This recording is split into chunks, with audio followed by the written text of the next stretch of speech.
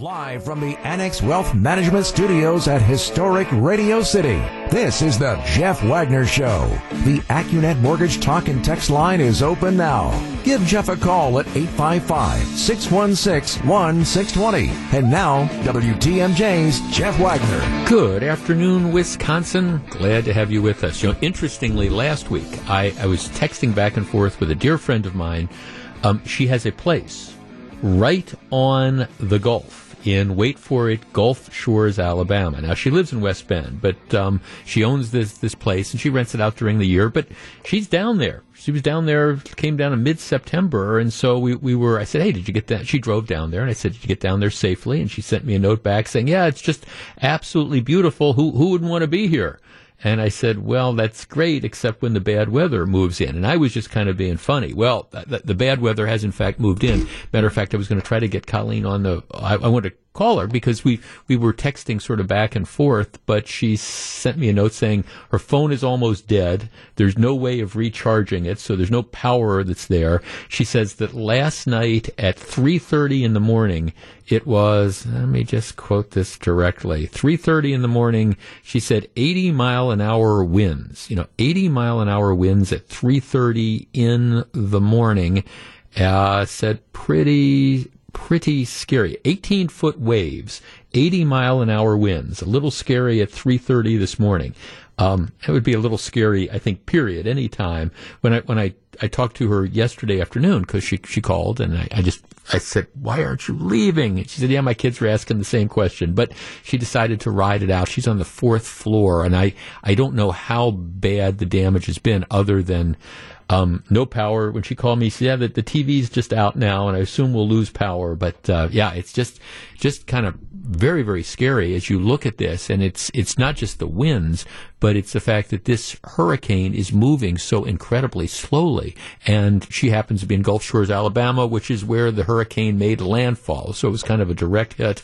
They're talking about 3, 4, 5 feet of water. Just incredible. And then you've got the storm surge and all of that. So I've been checking in with her all morning trying to figure that out. But it's, wow. Just wow. I guess it's easy to say when you haven't been through this. But again, for me, my wife and I were talking about this, if I'm watching these reports and I'm anywhere in the eye of a hurricane, it looks like it might hit, I think I'm getting my wife, I'm getting the dog, we're jumping in a car, and we're getting out of Dodge. Just, going inland. I'm going 100 miles inland or going wherever, because then you can come back. But so I at least know somebody that's been riding that out, and hopefully it will all turn out for the better.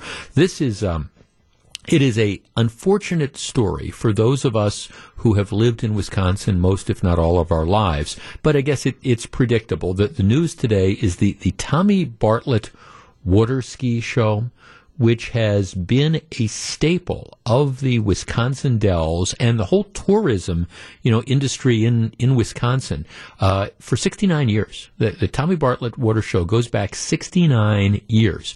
Now Tommy Bartlett himself passed away in the 1990s, but Tom Deal, who's one of the impresarios of the Dells and just a leader in tourism in the state, he's operated that. And this year, They canceled it because of COVID-19, because there were limits on large gatherings. So just like you can't attend Brewers games, and just like so far they're not letting people into Lambeau Field, and just like we don't have concerts, you couldn't have people attending like these water ski shows, which ran from typically Memorial Day through Labor Day. So they canceled it for this year. The hope at the time was that they were going to bring back the water ski show for next year. And of course, I guess it's not surprising, but today they announced that it's done. The Tommy Bartlett show is over. What they say is that this summer, obviously a complete loss of revenue. I mean, no money at all coming in because of the pandemic. They say each fall that they start to plan for next season, but the problem is they don't know what next season is going to look like. And they're saying, okay, we had no money at all coming in this year. We don't know, if you could just make sure that, next year we're going to be able to operate business as usual. Maybe it's a decision you make, but you don't know what next year is going to look like. So they just said, we had no money coming in this year. We can't undergo additional financial risk and investment to begin planning for the summer of 2021 because, you make all these investments, you spend all this money, and then it turns out that next summer, God forbid, is no better than this summer. So what they say is we've just made the very difficult decision that we are closing. We're closing the show down, period. So it's another one of these casualties of COVID-19, like so many restaurants that were very, very successful before the shutdown and now their history. I know that there's some restaurants that have been closed since March who haven't made final decisions about whether they're reopening or not. But candidly, and I'm not wishing them ill, if you've been closed for 6 months, moving into a Wisconsin winter and you haven't reopened, my guess is most of those businesses that have been closed since March, they're probably not going to reopen. And another one of the casualties of the pandemic, the Tommy Bartlett Water Show, next year would have been its 70th year, and it just didn't make it. All right, when we come back, a lot of people talking about let's defund the police. All right, is that the way to go? The city of Milwaukee is going to have a very, very difficult decision to make in the very near future. I will share the details with you, and we'll discuss. Jeff Wagner on WTMJ.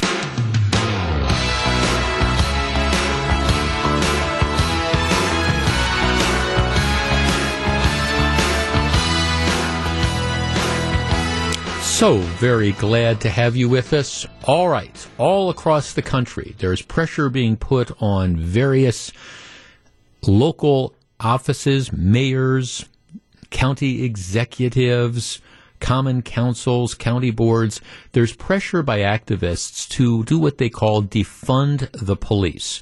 Now, for some, defund the police means exactly what it says. It means we're not going to pay money to have any more police officers. Now, how they think that they're going to be able to maintain law and order is beyond me. Some people, though, say, well, defund the police doesn't really mean defund the police. It means cut police budgets significantly. Now, in the city of Milwaukee, the police budget is about $300 million. Okay, it gets a ton of money. There's no question about this. And the police department represents approximately 45% of the city's general fund and just about 20% of the overall budget. So like 1 out of every $5 goes to fund the police department. So they've been having hearings in Milwaukee about this.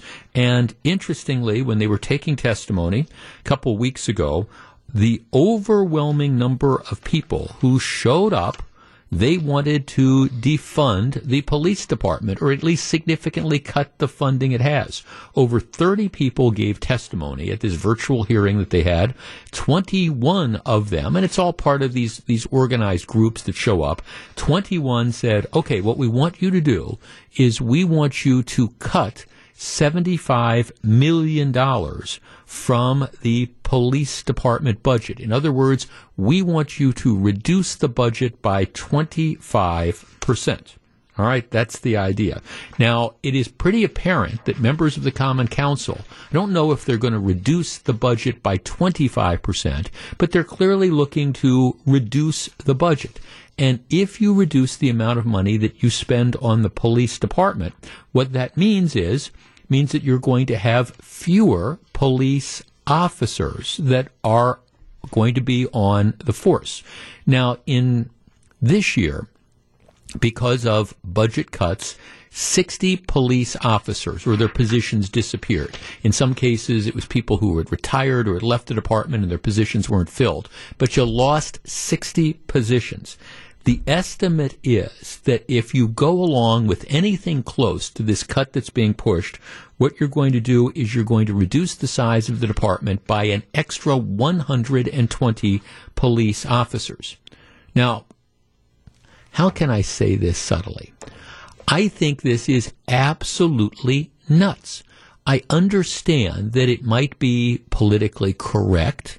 I understand that this might have some appeal to, I don't know, some of the more left-leaning parts of the community who view the police as enemies. But given the fact that right now we have 120 plus homicides, literally double where we were at the same time last year, given the fact that we are looking, I don't know, at a number of homicides that you're probably going to have to go back to the early 1990s when you had gangs that were engaging in the crack cocaine wars to come up with as many homicides as we're going to have this year. Shootings are going up. You've got the carjackings. You've got all the other crime that is going there. To me, at this point in time in the history of the city, to think about defunding the police or reducing the police budget by 25%, or even 20%, or 15%, or 10%, meaning fewer police officers on the street, to me that would be the height of insanity. 855-616-1620. That is the Acunet Mortgage talk and text line. Look, I understand it's fashionable to say, let's take this money that we're spending on police and let's put it into social justice programs, and let's put it into job training programs, or let's spend it in all these different fashions. Okay, fine.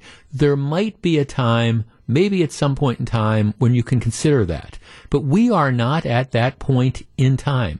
Do you really want fewer police officers out on the street at a time where crime appears to be as out of control as it's ever been? 855-616-1620. That's the Acunet Mortgage talk and text line. We discuss in a moment.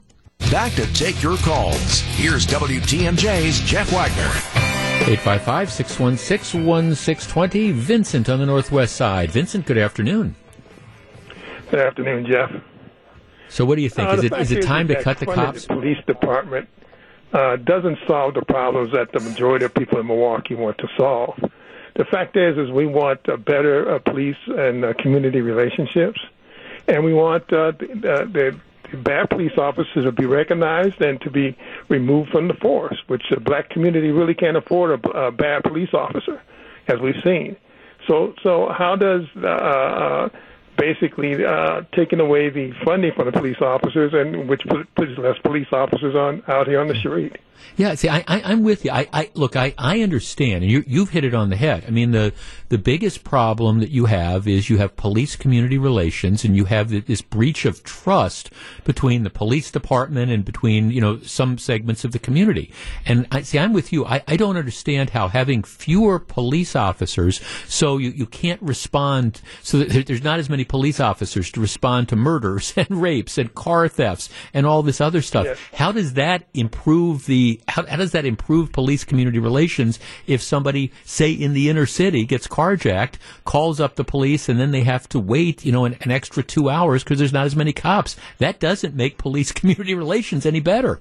Yeah, it's absolutely opposite of what we want in this community. We just want better police officers. We want police officers that understand what's going on out of the community and respond to the issues that we face every day. And we're tired of seeing empty police squads sitting out on the road, and there's no police officers, and it's just the squad sitting out there. And so the criminals out here, they know exactly what's going on. Sure. So they continue to do what they want to do. No, absolutely. Like I say, it's no. Look, I think if anything, you could make an argument that rather than cutting the number of police officers and taking money away, now's the time to be putting even more money into police departments. Okay, let's make sure that all the officers have those body cameras that they're supposed to have, so we can document the police-citizen encounters. Let's do everything we can to increase the response time. Now, look, I understand that there's nothing wrong with trying to figure out how to be smarter, but this idea that we're going to somehow do something good and positive for the community by reducing the number of sworn police officers by 10% or whatever is silly, because if you think that you're not going to have a cutback in services, well, again, make sure you duck your shoulder when you fall off the turnip truck so you don't hurt yourself. Let's talk to Kurt in Oak Creek. You're on WTMJ. Good afternoon. Hi, Kurt. So if you're now's not the right time to be cutting police, but when is that time? Are we going to wait till there's no murders and no crime in Milwaukee? Well, we're not going to get there. Well, I'm not saying no murders and no crime, but we're not at that point. You're looking like at the homicide rate right now, which you're going to have to go back 30 years to have that level. I don't know when you're at that point, but you're not close to it now, are you? Well, then what number do you want? Give me a number. Well, I can't give you a number other than to tell you that we're not anywhere close to that now. I mean, I don't know, 5 or 10 years from now, if you get the homicide rate and the shooting rate, and it's down dramatically, down 50, down 60%, something like that, maybe. But all I can tell you is we're not close to that now. I don't know what the target. I mean, go ahead. Well, hold on. There's one other thing I want to point out is that it's a question of, do you want to treat the symptom or do you want to treat the disease? Well, why is it mutually exclusive? Why is it mutually exclusive?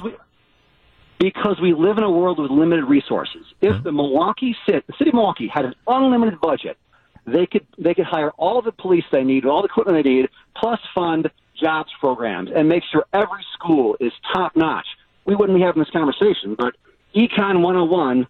We live in a world of finite resources. Right. And I think if you want to think long term, if you want to think about Milwaukee 10 and 20 and 30 years from now, people with good jobs and a good education don't commit crime. Right. So I think we need to think about this long term. Well, I don't disagree with you, but businesses don't locate in areas that are shooting galleries. Businesses don't locate in high crime areas. You're not going to see. I don't think it's a chicken and an egg thing. I think until you get control of crime, you're not going to have economic development. You're not going to have the good jobs because people aren't going to locate. You just made a chicken and egg argument that we got to get crime under control before we can start investing in the next generation so they don't commit crime. No, let me be clear here. Let me be real clear here. The chicken and the egg argument is which came first, the chicken or the egg. I don't think that's an appropriate situation here. In this case, I think it's really clear. You got to get crime under control before anything else positive happens. Look at New York City back in the Rudy Giuliani days. New York City was an absolute, complete, and total disaster. And then what happened is Rudy Giuliani became the mayor, and they launched a program that was designed to, deal with the criminal element. Let's ferret out all these different problems. And as soon as you started getting crime under control, then businesses started developing. So no, I don't think it's a chicken and the egg thing at all. I think it's a situation where before any of this other stuff happens, you need to get crime under control. Now, I think it's a fair question to ask me, okay, when can you start reducing the police department? And I don't know that I have an answer to when you can start, but I can tell you in an era where the homicide rate is almost double what the homicide rate was last year, this is not the time to start saying let's reduce the police department by 10 or 15% so we can fund midnight basketball. I'm not against midnight basketball, okay? Not against job training programs and things of the like, but if you're going to put that money in and you're going to make that investment, I don't think it can come at the expense of public safety, and that's precisely what it would be. You're listening to Jeff Wagner on WTMJ. Hey, this is a really cool thing, and time is running out for you to participate in it. And if you own a business or know somebody that does own a business, you really need to get their attention. And I understand this is one of those things where people might hear about it and think, that what are the strings that are attached? And there really isn't. This is a contest that was put together by some of our marketing people and our management and our good friends at Associated Bank. But and the whole idea behind this is to reach out and to help. In this case, it's going to be one business that's really had some tough times over the course of the last, several months. So do you own a local business or know someone who does? Well, one small business could win a $50,000 advertising campaign. And again, this is no strings attached. This is no fine print. This isn't, it's a way to try to lure people into having to buy all this advertising. No, it's legit. News Radio 620 WTMJ is teaming up with Associated Bank to help local businesses grow and succeed through these challenging times. To nominate a company or a group, go to this website. It's rebuildingwibusiness.com. That's rebuildingwibusiness.com. You have until September 27th. So, what's that, about another 10 days or so.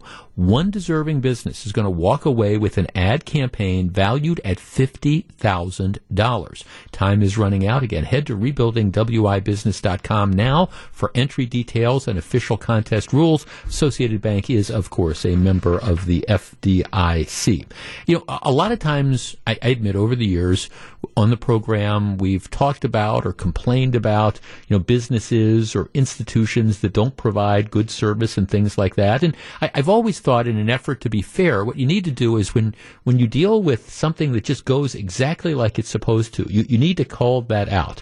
People, for whatever reason, they hate insurance companies and they hate utilities, and I've never quite understood that. But I've always been a fan of We Energies because whenever I have had an issue with We Energies, I've always found them to be incredibly responsive. And I have one of those stories today. All right, so a few months ago, I get this letter in the mail saying, we need to replace the gas meter at your house. And I had, when I lived in Whitefish Bay, I had to do this once. And it's not that there's anything wrong with the gas meter. It's just that they have a program of updating equipment. And the home I live in is 20 years old or something like that. And so it's an original equipment gas meter. And so what they do is they do these safety checks, and then, periodically, every 15 or 20 years, they come out and they replace them. Well, okay, I got the first letter and I kind of ignored it. And then, because what you have to do is you have to call and you have to schedule an appointment, and you're supposed to be home when all this happens, because what they have to do is they have to get into your house and they turn off not just the gas to your house, but they turn off the gas to your gas fireplace, and they turn off the gas to your hot water heater and all those things, and then they replace the meter, and then they turn it all back on. So you have to be home. So I admit I kind of ignored the first one. Then they sent me a second letter, and they convinced me that, okay, problem's not going to go away. So about 3 weeks ago, I called, made an appointment. They wouldn't give me an exact time, which is always kind of frustrating, but they said, okay, the window is 7 to 10. I said, okay, that's great. 7:15 this morning, I get a call from Joe. Joe with We Energies, and it's a contractor I think they hire. He says, I've got to replace your gas main, and I'm on my way out. I'll be there in 10 minutes. I said, great. So 10 minutes later, he arrives. Couldn't be nicer. Guy goes down into the basement, turns off the hot water heater, turns off the gas fireplace up in the living room, goes outside, changes out the gas meter, comes back inside, turns everything back on, stays to make sure the hot water heater is working. We turn on the furnace to make sure that the furnace kicks in. We turn on the gas fireplace to make sure it works. Everything works fine. Thanks me, and he's on his way. It was just, I'm thinking, wow, this is how this type of stuff is supposed to work. And it's actually been my experience with We Energies. And I understand maybe people have horror stories, but I will tell you, this is just another one of these cases where everything just worked out right. And I'm thinking, okay, this is, because my wife had something this morning, so she couldn't stay, and I was sitting there thinking, okay, well, the window is 7 to 10. If the guy shows up at 11, we're going to have an issue because I have this radio show at 10. Nope, he's there at 7:15 in the morning, on his way by 8 o'clock, and hopefully I'm going to go home and there's still going to be hot water, but I'm convinced that there's still hot water. But it was one of those success stories that I thought was very positive. Okay, something that has not been a success story, and we've been talking about this a lot. The number of COVID-19 cases in the state is exploding. There's just no way around it. Now, the good news, as we have talked about before, is to the extent it is exploding primarily among younger people, the 18 to 24, the 19 to 29 group. Younger people are getting COVID. Nobody wants to get COVID-19, but if you're going to have someone get it, it's better to get it when you're 18 years old than it is to get it when you're 78 years old. And that's why, despite the fact that the daily numbers are going up, and actually in some cases going up dramatically over a couple months ago, the number of hospitalizations is not going up.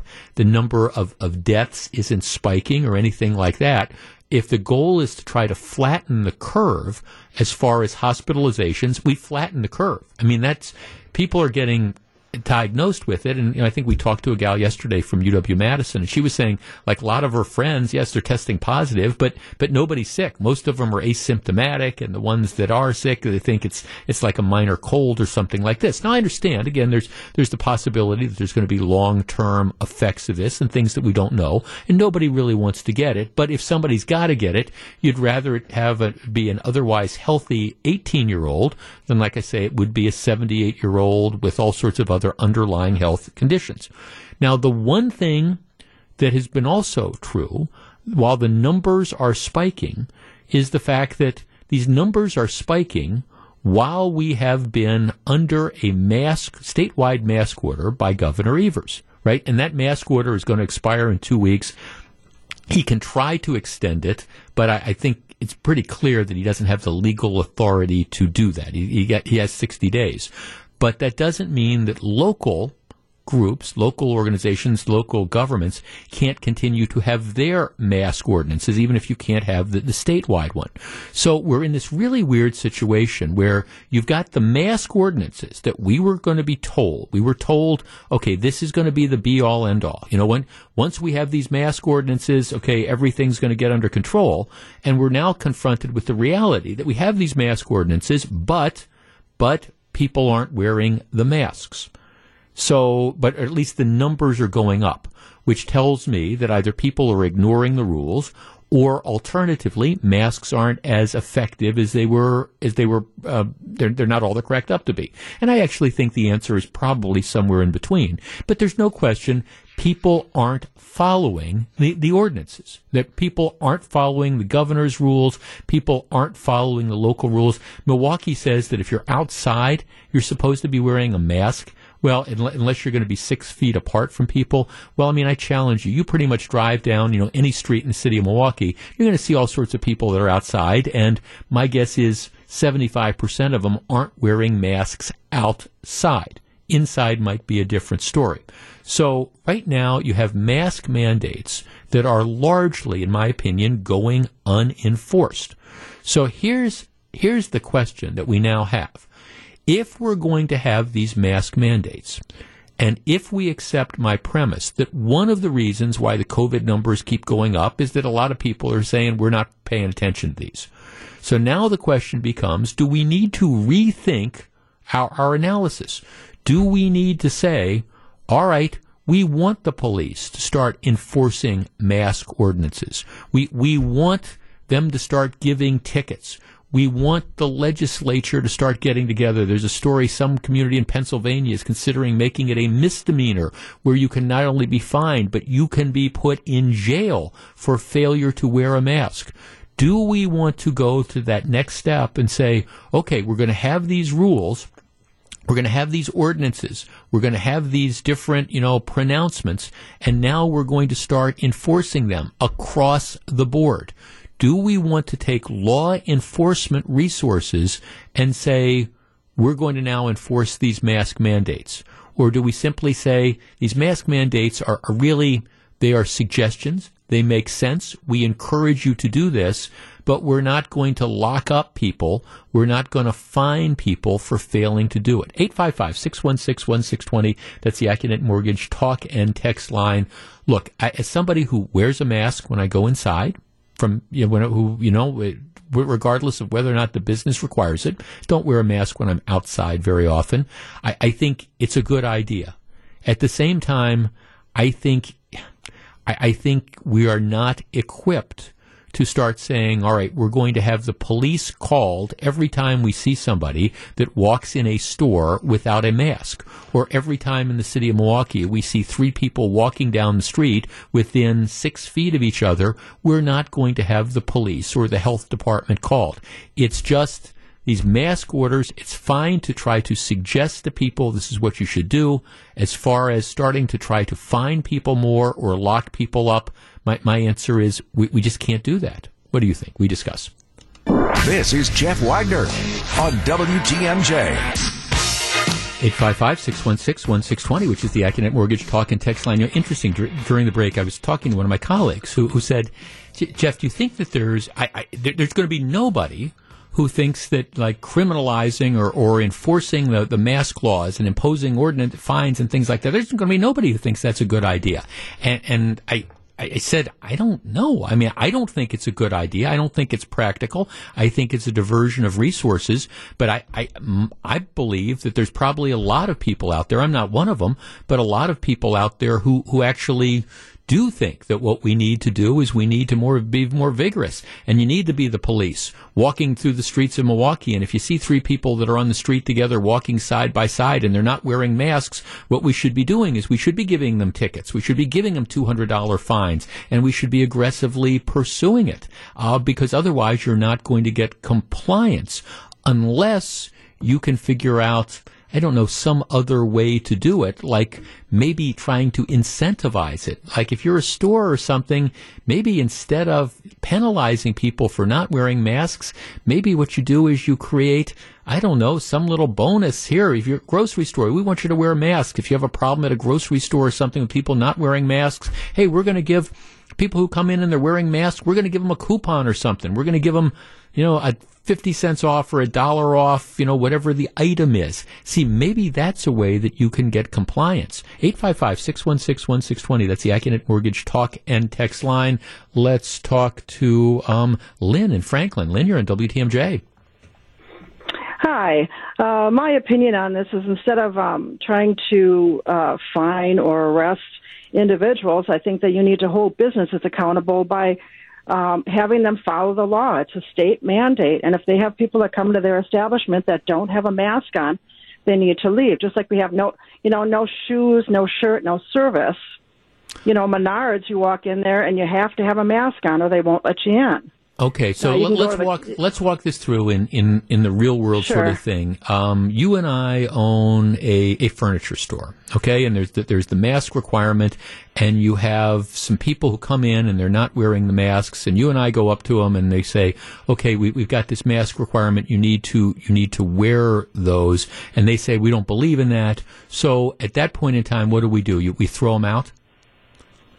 Well, you just say, just like no shoes, no shirt. It's the same thing. You say, I'm sorry, if you don't want to wear a mask, you can't shop here. I mean, I don't know how you would possibly enforce it individually. Right. Because I don't think that would work. So okay, so then the question. I'm trying to be in a real world, Lynn. And I appreciate what you're saying. So then, so you and I, we've been, our furniture store is been really taking a hit because it was closed for months, and we're trying to claw back. And now you've got these people that are in that store, and they're in our store. They're not wearing masks, but we want them desperately to buy. They're looking at $5,000 bedroom set, and we really want them to buy that. Are we going to put the onus on you and me to perhaps throw these people out of our store and lose that $5,000 sale? Well, I think it's pretty selfish, if you say, okay, yeah, I need that $5,000 versus the safety of how many people someone might infect. I went into the Quick Trip right down the road, and I asked them why they're waiting on people without a mask, and her response was, it's not my job. And I truly feel that it's everybody's job to work together to try to get through this because it stinks. It stinks for everybody. And that furniture store is going to make a whole bunch of money once it opens up because more people are going to actually, once it opens up full time to, the type of traffic that they had prior to the pandemic, they're going to make a heck of a lot more money. So put that mask on, make that happen sooner. So you'd put the burden on you'd put the onus on the business. You think it's not the government's responsibility. Sure. Okay, thanks for calling. Now that's, I think that's a tough call to make for the businesses. I mean, if so, and I don't mean to pick on Evers, but Evers comes out with this, okay, we're going to require this, people need to wear masks. City of Milwaukee has an ordinance or whatever they have, we're going to have that mask requirement.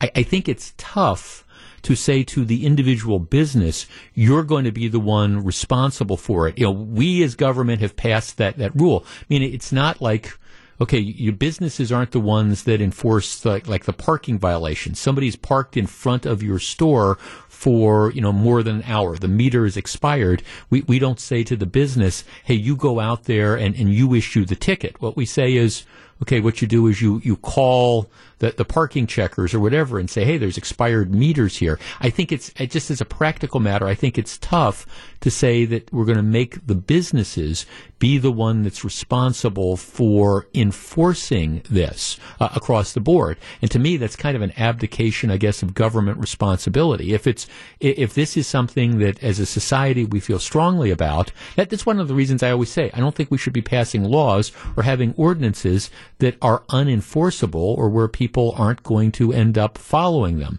Let's talk to Bill in Oconomowoc. Bill, you're on WTMJ. Hey, good afternoon, Jeff. Great topic. But here's how I look at it. It's kind of like a seatbelt.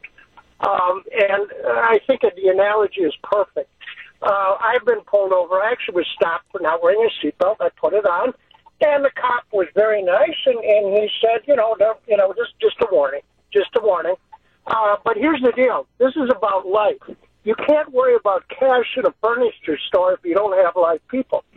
We have to prioritize what the difference between our rights and our responsibility. Our responsibility to our culture, our country, is to get this over. Mm-hmm. And if we put politics in it, well, it just starts to disintegrate. Okay, Bill, but I understand. Look, and I'm not arguing whether or not the mask mandate makes sense or not, but obviously lots of people are making the decisions that they're not wearing them. So how do we enforce it? Is it the government that enforces it? No, the police department enforces it, and here's how. It's real easy for a cop to walk up and say, hey, there's a mask mandate. We'd appreciate your cooperation. Mm-hmm. And if the guy gets in his face, well, I think he needs a ticket. If he says, oh, thanks, we will do it. We're going to our car now. And so you don't have to make it like you're going to jail because you didn't wear a mask. But there's so much ignorance out here, and I see it in the weekends, even in my city, of tons of people all together, and then they look like a deer in the headlight when one of them gets COVID. Well, put it together. We can't worry about economy if we don't have live people to create the economy. Well, I mean, look, and again, I understand that. I think there's a lot of people who, and I'm not anti-mask, I think there's a lot of people, though, who just simply make the decision that and you're seeing that with the number of people who, the young people who the things are spiking for, who just make the decision that they know they're supposed to, but they choose not to do it. So if you have a type of non-compliance that is as high as it is, how do you get that compliance? And I guess the reality is we do not have enough police officers out there to go around and to issue tickets or citations for everybody who's in the quick trip who's not wearing their mask. That's just kind of the reality that's there. Now, maybe the answer is, again, trying to incentivize wearing the mask. Hey, we want you to wear the masks, and I tell you what, we're giving away coupons for this for everybody who comes wearing masks, and maybe that's going to be something that does it. Maybe that's the approach, but I just don't, especially given where we are with law enforcement resources, I just don't think we can start saying, all right, we're going to now make it a priority of law enforcement to go out and threaten to arrest people who aren't wearing masks. Live from the Annex Wealth Management Studios at historic Radio City, this is the Jeff Wagner Show. And now, WTMJ's Jeff Wagner. Good afternoon, Wisconsin. Welcome back to the show. How can I say this? If Marquette was trying to figure out how to handle a situation worse than they are doing, I don't know how that would be. Okay, so here is the deal. They've got a residence hall at Marquette, Schroeder Hall. It has 373 students in it. They have had a handful of positive COVID-19 tests. They've had 3% who have tested positive. Now, I'm a do the math guy. 3% of 373 is 10 or 11 people. All right, so 10 or 11, maybe 12, if you want to round up, maybe 12 out of 373 have tested positive. Now, that's hardly an outbreak. Now, I understand that you want to control things so it doesn't become more of an outbreak, but those aren't significant numbers. It's not like 20% or 25 or 30% of the kids have COVID. It's 3%. So what Marquette has done is, with very little notice, they have ordered a lockdown of this residence hall. In other words, people who, are staying in the dorms, you are not allowed to leave your room. So if you're one of those 373 students who lives in that dorm, you are now, for the next 2 weeks, you are confined to your dorm room. You will be allowed to go out of the dorm room to go to the bathroom, and you're allowed to go out of your dorm room to go downstairs to the cafeteria to pick a grab-or-go meal, but then you've got to go back to your dorm room. You are not allowed to leave because 10, 11, 12 kids out of 373 have tested positive for COVID-19. Now, on top of that, obviously the dorm is not a prison, so those are the rules that you have if you want to stay in the dorm. On the other hand, if you decide, hey, I don't want to be locked up in my dorm room for the next 2 weeks, you can leave. You can go into the community. You can go stay with friends of yours who live in an off-campus setting. You can go back to the community where you're from. You can leave. They can't force you to stay there. But, they can force you, apparently, to stay in your rooms. Now, why do I think this is an insane way to approach this situation? It's because, first of all, there is not an outbreak right now in that dorm. You have 10 or 11 or 12 people. Wouldn't it make more sense to take the kids who have tested positive and to quarantine them? To say, okay, we're going to move you. We're going to set up a floor that's going to be there for the people who have tested positive. So if you test positive, boom, we're going to get you away from everybody else. We're going to put you on a particular floor. We are going to separate the 12 of you, and knowing that, there'll probably be a few other people as well, but that's what we're going to do. But we're not going to punish the other, 360 people, because by imposing these restrictions, what you're essentially going to do is, my guess is, there's a huge chunk of these folks, these kids, who are going to say, we're not going to put up with this. We're not going to be confined for 2 weeks in a facility where at least some people, we know have had COVID. So what we're going to do is we're going to leave, and we're going to go out into the community at large and risk either infecting other people if, we've been exposed and we're asymptomatic, or, we're going to we're going to go home where we risk spreading it as well. Our number, 855-616-1620. That's the Acunet Mortgage talk and text line. It seems to me that Marquette University has grossly overreacted to this situation by closing the entire dorm down and quarantining 373 people, but actually not quarantining them, because if they choose to leave the dorm, they can do that. And that's the last thing that it would seem to me that you would want them to do. I mean, doesn't it make more sense to take the relative handful of kids who've tested positive and to segregate them, and then, you do the testing, you test the other kids as quickly as you possibly can, and you figure out, okay, if were you around one of these dozen kids that came down with COVID? And if so, maybe we're going to ask you not to leave your dorm room or something like that, or we're going to make sure you get tested or whatever. And if you have any symptoms, please report it. But by quarantining them, I think you're going to see a good chunk of them who just say, we're not staying. And that's the last thing that you want to do. Doesn't it make more sense to get the kids who've tested positive out? 855-616-1620. That's the Acunet Mortgage talk and text line. Because it seems to me all they're doing, this is the functional equivalent of what you saw in Madison, where you had the county executive who said, I think we should close down the dorms, and I think we should send all the kids out, send them out into the community. Send them back home. So if they've been exposed, let's guarantee that they're going to spread it. 855-616-1620. We discuss in a moment.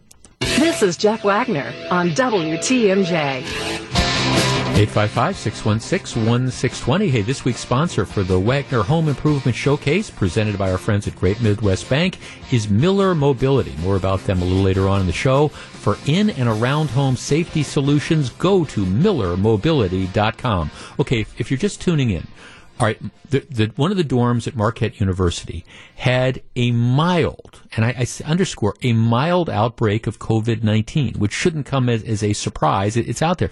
But out of 373 kids that live in the dorm, they had 10 or 11 or 12. Right? Rather than simply setting up a quarantine wing or a quarantine floor, they decided they were going to quarantine, that is, lock up all 373 kids, saying that you can't leave your room except to go to the bathroom and except to go downstairs and get some grab-and-go food. But, of course, they can do that. If they decide, all right, I'm not going to put up with this for the next couple of weeks, they can leave their dorm rooms. They can go stay with friends who live, in the surrounding community. They can go home. They can go out and about. To me, all you're doing and all Marquette is doing is really facilitating the spread of this, because candidly, I guess if my kid was in that dorm and was otherwise healthy and was asymptomatic, and you found out that somebody on another floor had COVID-19 and now they weren't going to let my kid leave for 2 weeks, my response would be, okay, well, maybe it's safer for you to get out of there, come home, whatever. That's why what Marquette is doing to me makes absolutely no sense at all. Okay, Jeff, the problem is neither approach really works reliably. The only real effective way to prevent spread in the community outside the dorm would be to forcibly lock down the entire dorm, Hawaii style, for 2 to 3 weeks, because on any given day, those who test positive are not known with certainty to be the only students infected and contagious. Right, I understand that. The problem is, of course, you can't do that. I mean, it's not a prison. And by doing what they've done now, I think they pretty much guaranteed that a huge chunk of those kids are going to leave. So to the extent that they may have been infected, well, now you're dumping them out into the larger community. Jeff, the same thing happened to our daughter at Madison. Treating kids like prisoners leaves us as parents with no choice but to bring them back into our communities. We need to accept that kids are going to test positive, and that will get us to the end of the whole thing sooner. Let's see. Jeff, my daughter goes to the University of Michigan and my niece goes to Iowa State. Both of those universities had a strict COVID testing policy prior to students being allowed to come on campus, and have quarantine dorms set up so that if a student tests positive, they move into the quarantine dorm until they either recover and test negative or test negative when retested. It seems that the Wisconsin schools never really had much of a plan prior to these students returning to campus. Yeah, I see. That's it. A quarantine dorm makes sense to me. Okay, you've tested positive, and I understand that there's going to be always this little. You're going to have some of the people who might be asymptomatic, and you're going to have some people that maybe there's a delay before you know if they're positive or not. But to take, in this case, 350 people who are, as near as we can tell, otherwise healthy, not showing symptoms, and say that now you're going to be quarantined and we're going to lock you up with the people who have tested positive. Well, gee, can you understand why they might want to get out of that particular situation? Jeff, I'm a Lyft driver. The students at Marquette are really... I could probably say that word on the radio, but I'm not going to. Students at Marquette are really upset about this. From those I've picked up, they all say that it makes absolutely no sense. Jeff, I agree on setting up a quarantine floor, etc. I'm curious, if 3%, 12 people is minor, what percent would you say would mandate taking more drastic measures? Well, first of all, I don't know what those drastic measures would be. I think you have every right to say to the people that have tested positive that you should be quarantined. I think you have every right to say that. Now, again, even with the kids who've tested positive, if they decide to leave, they're going to be able to leave. You can't force them to stay. But I think most parents, look, if my kid tested positive for COVID and I knew he was going to be put in, okay, you're in a quarantine dorm here, you're not sure you're going to get the medical treatment you need. Somebody's going to be watching you. And the truth, of course, is for most of the college kids, it's not going to be a big deal. And again, I always throw that this caveat. Nobody wants COVID-19. I get all that. I understand it. But again, for the typical healthy 19-year-old, it's not going to be a life or death issue like it would be for the 79-year-old cancer survivor. So I don't know at what point in time. I don't know if it's 20% or 30% or 50%. I don't know when and exactly what those more drastic measures would be. But it seems to me you have a quarantine dorm, and that's how you handle this. Jeff, I think the students. Okay, Jeff, Marquette's actions are a great example of uneducated educational environments. We should be steering away from talk of mask mandates, social distancing, quarantine, and herd immunity. An educational environment can become an educational bubble. What I suggested to our local school district was to conduct preschool year covered testing to establish our own district bubble. I think there is, an element of that. Jeff, why is it that a restaurant needs to have a 10-point action plan to see 50% of capacity, yet the state-run schools have no action plan and they can go full capacity? Well, that is interesting because and we talked about this before the schools opened, and this is one of the things that I said. You knew that there was going to be, situations where people tested positive for COVID. This isn't a surprise. People are testing positive for COVID all across society. COVID is going to be with us. As I have argued, what we need to do is we need to figure out a way to take the people who are most vulnerable to bad outcomes and figure out ways to protect them. And I think that's where the resources end up needing to be spent. Now, do I think that, hopefully you would have, 22-year-olds who are smart enough to realize that you shouldn't be running without masks down to the kegger down the hall for these super spreader things? Yes, but there's only so much you're going to do. You can only control human behavior so much. So what you have to do, I think, is concentrate your resources on identifying the people who are most likely to have the bad outcome and doing everything that you possibly can to protect them, while recognizing that until we get a vaccine, there's going to be COVID.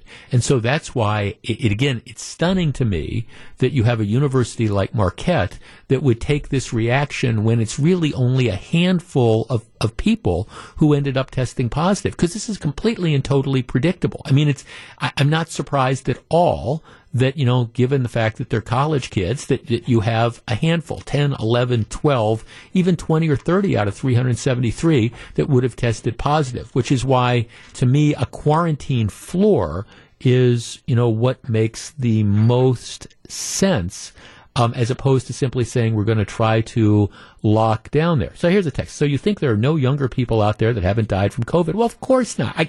That's the problem with the absolutists. I understand. We don't want anybody to get it. I understand that. I get it. We don't want anybody to get it. But statistically, and this is being borne out, the COVID numbers are spiking across the state. But the reason hospitalizations aren't going up, the reason deaths aren't going up, despite the fact that numbers are spiking, is because people who are older are social distancing. They're staying away. They're making some of the smarter choices. So, yes, nobody wants to end up getting it, but statistically, you're better off getting it if you're 19 than if you are 69. But my point about this whole thing is, given the fact that there's only so much you can control with human behavior, you have to concentrate on identifying the people that are most likely to have a really bad outcome. But if you're going to quarantine an entire dorm of 373 people, I think you pretty much guarantee that 150 or 200 of them just aren't going to put up with that, and they're going to end up leaving, going out into the greater community. How has that benefited anybody? This is Jeff Wagner. Welcome back to Jeff Wagner on WTMJ. As long as we're on the subject of COVID in colleges, right? The big news today is that the Big Ten is announcing that they are going to resume their college football season. And that's all well and good. I really don't take any position on that. We'll leave it to the sports guys down the hall from me to discuss that. But I do have a question. And I think it's a reasonable question to ask. The Big Ten made the decision in August that it was not going to be safe or practical to play football this year. All right? Yesterday, they changed course. They've now decided that we're going to play football. Well, I don't want to be the you-know-what in the punch bowl, but my question is, what has happened? What happened? What is different now at the end or middle of September than happened in August when they decided to not have the games?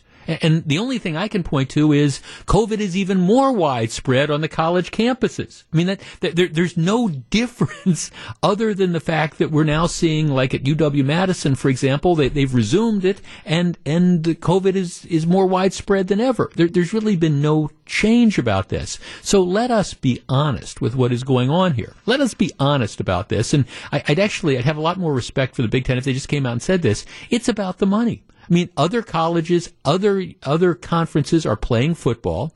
Football is a big deal. It generates a boatload of revenue for the individual universities, and they want the money because nothing has changed as a practical matter. And again, I'm not encouraging them not to play. That's fine. I don't think I would have shut it down in the first place. I think that there's ways you can deal with it. But as a practical matter, there's nothing different today than there really was, 4 or 5 or 6 weeks ago when they decided that they couldn't end up playing. Now, I would argue if you can play high school football, and you can largely around the state of Wisconsin, my wife's grandson, his first football game, I think, is in a week or two. Yeah, a week or two. And if you can play high school football, I would argue that the University of Wisconsin should be able to play football as well. So I understand that if you don't play football, it has a huge impact on the players who might go to the NFL. So I'm not against the decision to go ahead and play. I'm just saying, well, if it was unsafe a month ago, there's really no different dynamic. Maybe it means they shouldn't have canceled it a month ago, or maybe they should just fess up that there's so much money involved that they don't want to forego it. Welcome back to Jeff Wagner on WTMJ.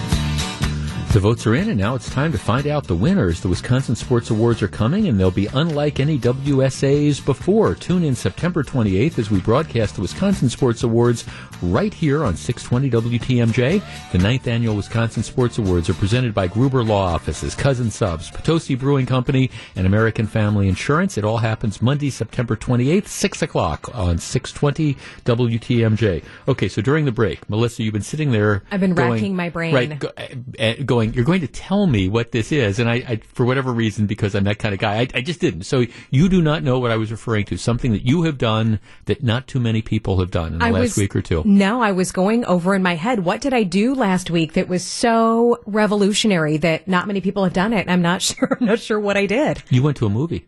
Oh, well, yeah, I did. You did. Now, right, you went, right? Okay. I did do that, yes. You went to, what movie did you go see? I went and saw, oh, gosh. No, I'm drawing about, not Inception. Tenet. You went and saw yeah. Tenet. Christopher Nolan movie. Okay, you went and saw Tenet. I won't ask you what theater you saw it in, but theaters really right after Labor Day started opening up. Okay, the theater you went to. So you went with your boyfriend? I did. Okay, you and your boyfriend.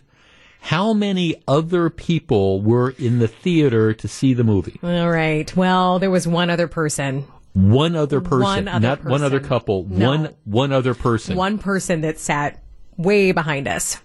Well, yeah, it would have been weird if they had come and sat next to you. Hey, is a seat open? I'd be like, no. Okay, all right.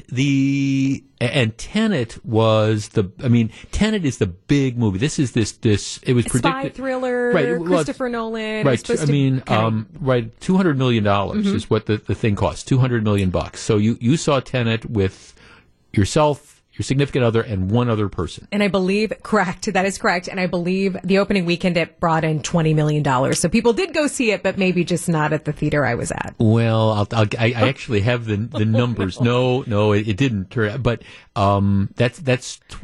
actually, in the U.S., this is a movie that cost $200 million. Yes. All right? This was going to be the big tentpole summer movie. This was going to be the movie that brought everybody back to the theaters. The first weekend, opening weekend is the big weekend for these things. First weekend, it collected $9.4 million. Oh, that was it. I thought it was more than that. And over the first 2 weeks, $29 million. Okay. It cost, and what happens with movies is typically it's the first weekend or two. That's where they make a lot of their money. So the movie cost $200 million to make. In the first 2 weeks, it made essentially, we'll round up $30 million. In other words, about 15%. Yeah, about 15%, which is just a huge bomb. All right, when you were in the movie theater, were there, and I understand the movie you were with, you were at a multiplex, right? That's correct. Okay. That's correct. Were there long lines at the concession stands? Were there lots of other people maybe in some of the other theaters? There was a lot of people in another theater watching another movie. They were watching Bill and Ted. Oh, the Bill and Ted movie. Okay, right. But there wasn't any lines waiting for concessions or anything like that. Right. They were all upstairs and Got it. Yeah. Well, you occupy some rare air because you've done something that just a lot of people have not done. Well, and I think because there wasn't that many people, of course I felt safe doing it because it was just 3 people. So I did not feel uncomfortable. Right. No uncomfortableness. Right, because whether you're sitting in the big empty auditorium Yes. with your boyfriend or sitting, on your couch at home with your boyfriend, the two of you were going to be together. Pretty much by ourselves. Right. Okay. All right. Thank you, Melissa. See, that's what you had done. All right. Now, I bring this up because movie theaters reopened after Labor Day. And as a general rule, the experience that Melissa had is the same experience that everybody else is having. People are not going back to theaters. Like I say, Tenet, which was, again, it was going to be like the Jaws for the summer, and this was going to be the movie, okay, if we're going to try to get people back to the theaters, this is what we're going to reopen with, and people are going to flood out to see it. $200 million film, $30 million, as Gru points out. That's 15% return on investment. That's a bust, no matter how you do it. But one of the caveats is that theaters in New York and Los Angeles still haven't been allowed to reopen. So that might skew the numbers down a little. But the point is, people aren't ready to go back to movie theaters. I don't think there's just any question about that even people who are diehard movie fans aren't going back to theaters in any sort of significant numbers. Our number is 855-616-1620. That's the Acunet Mortgage talk and text line. Now, I guess obviously if there was a movie I really wanted to see, and I was going to be sitting in an auditorium with my wife and I and 1 or 2 other people, wouldn't be a concern. But my question is, are you ready to go back to movies? Have you been back to a movie? And what's it going to, if the answer is no, what's it going to take to get you back? Now, part of the thing is, a lot of the big studios, that they've recognized that people aren't ready to go back now. So what they're doing is they're stalling their releases. There's, with the exception of Tenet and the Bill and Ted movie, which I would like to see, but that's kind of that's sort of a niche sort of thing. A lot of the other big movies that were out there, like the Wonder Woman 1984, which is supposed to open, they've kicked that back. I mean, that was supposed to open, so that's been pushed back for months. But what's it going to take to get you back to a movie theater? 855-616-1620. That's the Acunet Mortgage talk and text line. For me, it's going to be some really good movie that I want to see. But until then, if it's just for the experience, I think, that's what God made Netflix for. 855-616-1620. My point of this is, I think it's going to be a long, tough slog for movie theaters, and I'm not sure it's ever going to be the same. I think simply reopening is fine, but they're reopening and then assuming people are going to come. At least right now, that is not the case. What's it going to take to get you back to movie theaters? And if you have gone back, why and what was the experience like? 855-616-1620. Back to take your calls. Here's WTMJ's Jeff Wagner. 855-616-1620. Here's a text. Jeff, I'd go to a movie, but I'm not wearing a mask for 2.5 hours at a theater. I'm not paying top dollar to be uncomfortable through the cinematic adventure. I mean, that is a point, and I think that I guess I haven't been to a theater, but I think unless you're eating or drinking, actively eating or drinking, you're supposed to wear the masks, I believe. And I mean, I think that would be a factor. I'm not necessarily anti-mask, but there is a point. If I can sit at home and stream, for example, the new Bill and Ted movie for $20, which is what it would cost to stream it on demand, and sit in my living room and watch it on my big screen TV, even though I like the theater experience, am I going to go and spend the money and then buy the refreshments and then sit and wear a mask? That's I think, a factor. 855-616-1620. Let's start with Brandon in Germantown. Brandon, good afternoon. Good afternoon, Jeff. Thanks for taking my call. Sure. Yeah, my wife and I, we needed a date day, and we were able to get out on a Saturday afternoon. This past Saturday, it was raining. And, I thought, wow, perfect time for people to be at the movie theater, pull into Menominee Falls. The parking lot was a ghost town. I was surprised. I thought there'd be a few more cars. We get greeted right at the door by the ticket salesperson. They walked us right up to the ticket counter, took care of us, right into our movie theater. We had to take some tape off the seats that said these seats were sanitized. Right. So that, I guess added that extra comfort of safety. Movie started going. I looked around. There were 6 people in there. Okay. So it felt very comfortable. The movie was unhinged. It was a very interesting movie, to say the least, but there wasn't much to choose from. Were you supposed to wear a mask? Did you wear a mask during the whole thing? We did. So we ordered some popcorn, and we were munching on the popcorn. Once the popcorn was done, we put our masks on. Now, I'll be honest, I was wearing it below the nose, which made it a little bit more comfortable, but we did. We complied. Okay. So. No, I get it, but I think that's kind of a factor that's out there as well. And again, this isn't the mask debate one way or the other, but it's a decision that people are making to do what Brandon was talking about. Okay, we're gonna buy the popcorn, we're gonna buy the soda, we're gonna spend whatever it takes to go there. And I do think that is a factor that's there, that people are saying, well, okay, for my entertainment. I mean, it's one thing, okay, I'm gonna wear a mask, I'm gonna get on an airplane, I'm gonna wear a mask because I want to fly down to, Florida or whatever. So I'll wear a mask on the plane because that's the rules. It's because you want to get down to Florida. It's another thing, though, when you're saying, okay, I've got all these different choices with my entertainment dollar, and do I want to sit with the mask on? And I'm not arguing about it one way or the other, just saying I think it's a factor that comes into play. Ray in Sheboygan. Ray, you're on WTMJ. Hello. Hi, Jeff. My wife and I, before the shutdown, would go every Tuesday night. We call it date night, and we go pick a movie and go see it. But the problem is there's no movies we want to see. Yeah. All the ones that we want them to release, they aren't releasing, so we aren't going because the movies we want to see aren't there. And now, the one that my wife did want to see was the Mulan, so they brought that out streaming like a week ago. We paid the $30 or whatever it was to get it, and we watched it at home instead of the movie theater because it wasn't in the theater. Yeah. So if they'd open the theater and bring the movies back, we would go. Right, and that's a chicken and the egg thing, Ray, because a lot of the movies are delayed because of COVID and they stop production.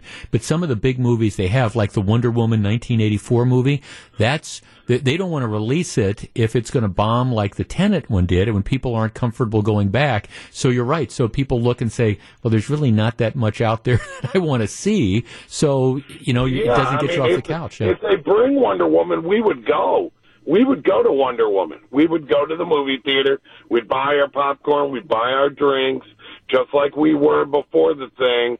But if it's not there, I'm not going to go see some movie that I don't want to see.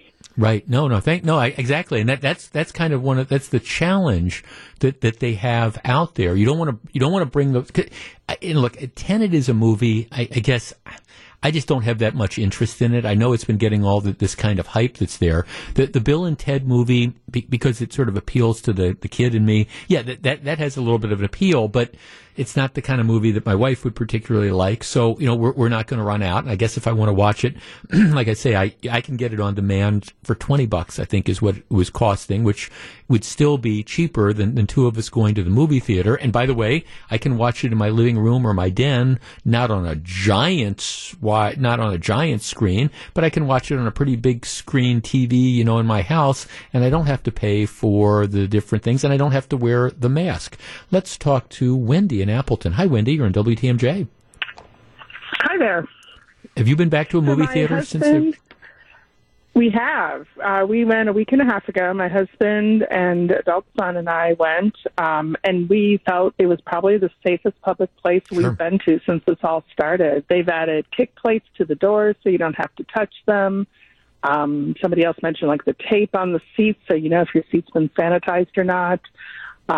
We were also the only people in the theater. It was a Saturday afternoon, so that helped as well. But, so, when you say you were the, seriously, when you say you were the only people, do you mean that literally? You were the only people in the theater?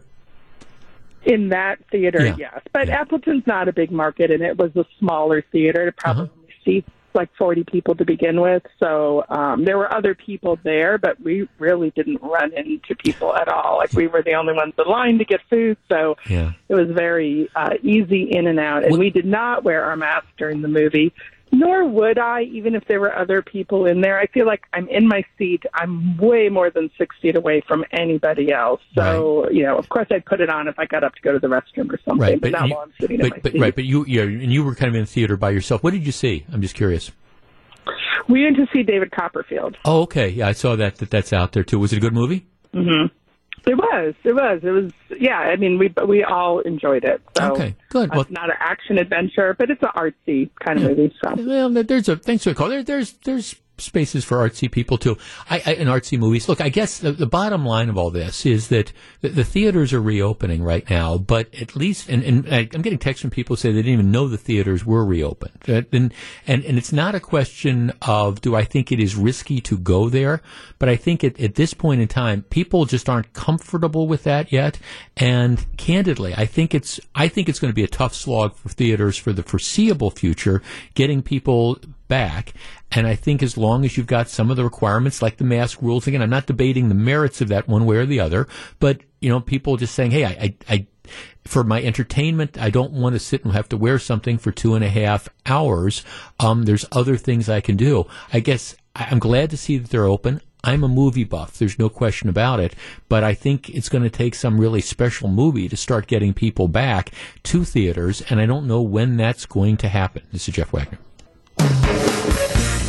Live from the Annex Wealth Management Studios at historic Radio City, this is the Jeff Wagner Show.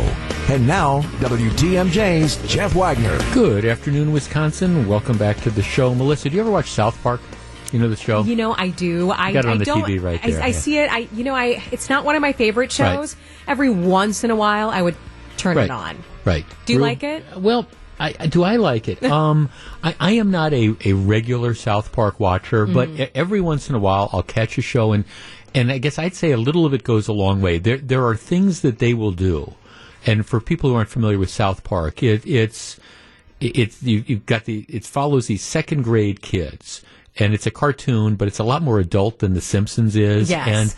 And I guess I find South Park to be really hit or miss. There are things that they will do that just my jaw drops, and I can't believe that they're doing this particular thing, and I find it funny as heck. Mm-hmm. But at the same time, it's tough to sustain for like raunchy. A 30-minute. Oh, it's very raunchy. Raunchy at times. Which is one of the things that kind of makes it, and just sort of bizarre. And the guys that do it are just, they're just really, really twisted. And a little of that goes a long way with me, which isn't to say that sometimes you'll watch this stuff and you go, my God, that's really funny. But then, then it's okay, where are you going to go from here? Gru, are you a fan? Now, keep in mind, Jeff just says, oh, it's on the TV there. This was not on when the baton was passed from Scafidi to Wagner. No, well, of course not. Jeff put this on. Well, yes. Well, I freely acknowledge that. We have multiple TVs here, and we've got one with CNN, and we've got one with 5? Channel 4, and we've got a weather thing, and just want to make that known. And we've got a traffic thing, and then there's one TV screen, only one of all these that I get to control. And sometimes it'll be Pawn Stars, and sometimes it'll be Bering Sea Gold or Gold Rush. It's just, and I don't watch it, but it's just kind of like up there in the background. Yes.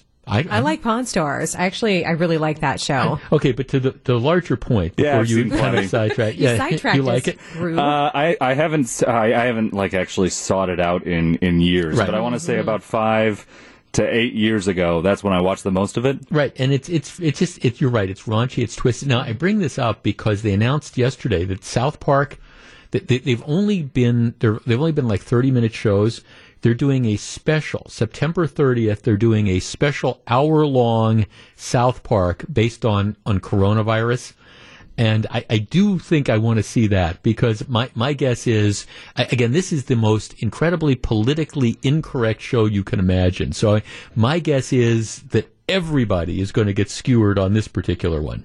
Yeah, I can already imagine it. Yeah, so that's like September. An hour long. That's a long time. It's a lot. Yeah. Well, the 30 minutes can be a long time too. But every once in a while, they did this one Christmas show once, and it's just I can't even describe it on the radio. But it's one of these like just jaw dropping sort of things. Yeah. Every once in a while, things are really hit and miss. But one thing they do almost always very well is topical, like something that happened within the past month or week. So that's something that you don't see a lot of shows doing. A lot of shows you see now are not going into the whole coronavirus pandemic. They're kind of keeping that separate. So this would be interesting to have an hour-long South Park. And what they do is the guys that do it, they apparently, a lot of these shows like The Simpsons, the turnaround is weeks, months sometimes.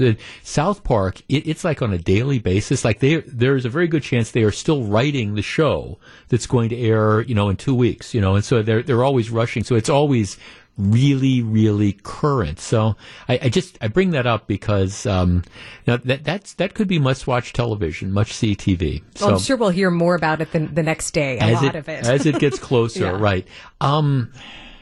If you were to look up the definition of dumpster fire in the dictionary, you would see a picture of the CDC, the director of the Centers for Disease Control. Regardless of how you feel about how President Trump's responded to COVID-19, I think the one thing we can agree on is that the CDC has just been a hot mess. Now, the Center for Disease Control, these are the folks that are supposed to figure out how to tell us what we're supposed to do to protect ourselves. And with coronavirus, for whatever reason, it's been a dumpster fire from the beginning. Keep in mind that this was the CDC that came out in the beginning and said, you don't need to wear masks. All right, well, now, of course, that the whole strategy has changed, and everybody's saying that you need to wear masks, and that may be all well and good, but you would have thought they would have known that beforehand. The CDC said, okay, we don't need to rush to close down stuff. Now they're saying we need to close down stuff. Today, this morning, the director of the CDC, a week or so ago, they came out and they said, well, we've changed our guidance. We now don't recommend, if you're not symptomatic, we don't recommend that you need to get tested for COVID-19. Now, candidly, there's an element of that makes a little bit of sense to me, but regardless, that's contrary to what they've been saying for the last several months, which is we want to test everybody. And then after they say it and they get this backlash, then they start to back off and say, well, maybe that's not quite what we meant. Today, the director is making a statement at a Senate hearing, and he says that wearing a mask is more likely to protect somebody from coronavirus than taking a vaccine. And of course, this is the same CDC that, again, didn't recommend masks at the beginning, but he says, well, okay, an eventual vaccine is not expected to work in 100% of the people. It might work in only 70%, but a mask is guaranteed to offer at least some protection for its wearers. Of course, the problem is that that's far from total protection. Again, look, I don't want to get drawn into the mask debate anymore, but I'm just telling you that the Center for Disease Control, which is supposed to be on top of this stuff and supposed to be giving consistent advice to people, it's just been absurd. And now you have somebody saying, okay, well, even when we get a vaccine, that's not going to be the solution. Wearing masks is better off. You're better off because it gives you some little bit of protection, whereas the vaccine might give you total protection, but not for everybody. Give me a break. All right, let us switch gears. The Archbishop of the Catholic Diocese in Milwaukee is Jerome Lisecki, and Archbishop Lisecki has been on the program, on multiple occasions. I like him on a personal level. He is now saying that Catholics should be going back to Mass. Now, the city, the Archdiocese, up until now, first of all, they were all closed. And then the churches started to have restrictions where they were limited to 25% of capacity during COVID. Those restrictions are now starting to be lessened. And the Archbishop is saying, okay, it is time for people to start going back to churches. He says that, remember, you're supposed to attend church. It is a grave sin to fail to do that.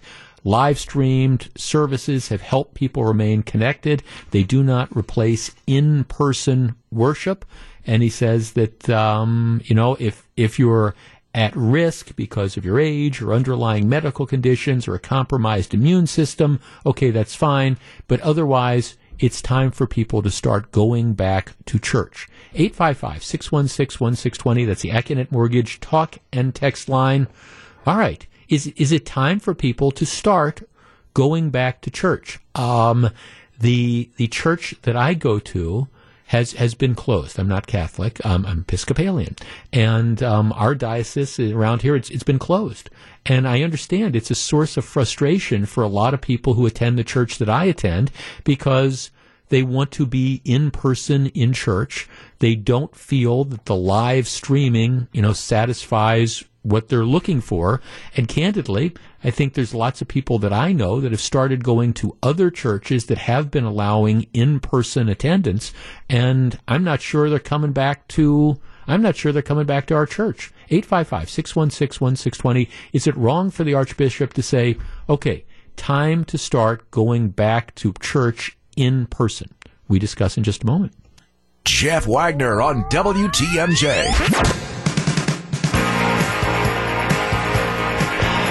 Well, I figure if I'm going to hell, it's not going to be because I play golf on Sunday mornings during the summer and the early fall and the late spring. But that is coming to an end. And I will say this. Watching the church services being live streamed and stuff, that is a pale comparison. I like going to church. I like being in person. And I think that's a frustration that a lot of people are having. Anyhow, Archbishop Listecki says it's time for Catholics to start going back to church in person. What do you think about that? Let's talk to Howie in Whitewater. You're on WTMJ. Good afternoon, sir. How are you? I'm well, thank you. What do you think? Well, I think it's a twofold deal here. I believe that as long as they're going to social distance or going to have to wear masks, I have no problem with that. But I don't think that's going to be the case. Also, I think this is calling them all back is all about money more than anything.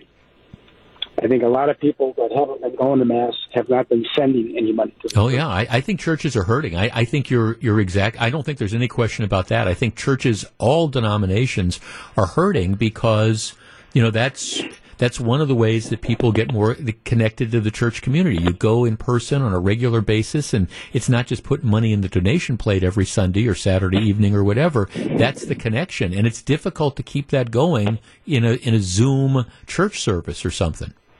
Exactly right, and I think that and that's the only reason that they're doing this. But I guess we won't know until we go forward and find out. Do you think it's unsafe to go back to church? To a degree, yes. See, I guess my answer. I guess my answer would be it depends. And I mean, and it gets if you're talking about one of these a mega church experience where you're going to be sitting on a pew at full pews and 500 people or 750 people in the church. Would I be uncomfortable with that? Yes, the answer I think I would be. At the same time, I don't know. I don't think that's necessarily representative of a lot of the churches. I don't think you have that kind of in-person attendance that's there.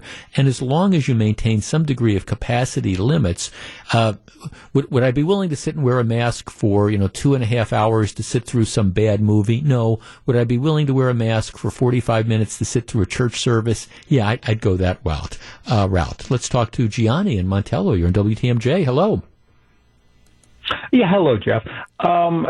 Great topic. But listen, I think we're heading into winter and fall, and I think there's a social, psychological, spiritual element that to get people back to church. I think if people aren't, watching a mass on television or listening to it on the radio, which I do, that's not the same as being in church or receiving the sacrament. Mm-hmm. So I think as long as social distancing is observed and people are wearing masks, I think it's probably a movement that we should think about going forward this winter, depending on if there's a breakout in that. But I think if you do it right, it's same with the schools. If you do it right and you social distance, I think people can go back to church. And if they're elderly and immune compromised, that's one thing. But the younger crowd that may not be so affected by this virus, I think it's time to go back to mass. Yeah, Gianni, I guess I agree. Now, at the same time, a number of people are in the text line are making the point that, typical church congregations are overwhelmingly high-risk groups, and which means older. And I understand there's young people that go, and there's middle-aged people that go, and there's families that go. But I mean, when I think back to I think on the church I go to, I would say it would be disproportionately people who would be older. So I understand the concern, but I guess, and this is sort of my overarching philosophy on this. COVID-19, in my opinion, is going to be with us for the foreseeable future. We have to figure out a way to live with it. And nobody wants to get it. And I'm not encouraging people to be irresponsible, but we have to figure out a way to live with this. And I guess I sit there and I think that, okay, if we're at a point where you can have, 100 people in a restaurant, okay, does that mean you can't have 35 people, at a church service? And to me, the answer would be yeah. And again, if your church's teachings are you're supposed to attend mass on a in-person basis, I think you can figure out a way to do it safely. Now, again, if you were going to be looking at these illustrations, and if you had 1,000 people cramming into a space that only seated 850, I would have a different opinion, but I guess my sense is that's not really the case. I guess I understand what the Archbishop is talking about. Now, the cynics, and I'm hearing from a lot of you, are suggesting that you think that this is just all about money, and I'm sure to an extent for any church, any religious observation, that there's going to be a factor of that, like we talked about. I think it's going to be interesting to see. We're coming up on the Jewish high holidays, which start Friday. I think Rosh Hashanah starts, which is the holiest time of year for people of the Jewish faith. So I wonder what that's going to do. My guess is that you're not going to have the temples as crowded as they might otherwise be. This would be my guess on it. Frankly, I'm looking forward to when my church starts going back to live in-person services, because I think they're going to do it in a way that feels comfortable for them. And I think, candidly, it's hurting all the churches by not going back to the in-person stuff. The sooner they do that, the better. And at some point in time, like I say, I think you got to understand that we got to figure out how to live with COVID-19. And to the point we were talking about in the earlier segment, I guess if you can reopen the movie theaters, can't you reopen the churches? This is Jeff Wagner.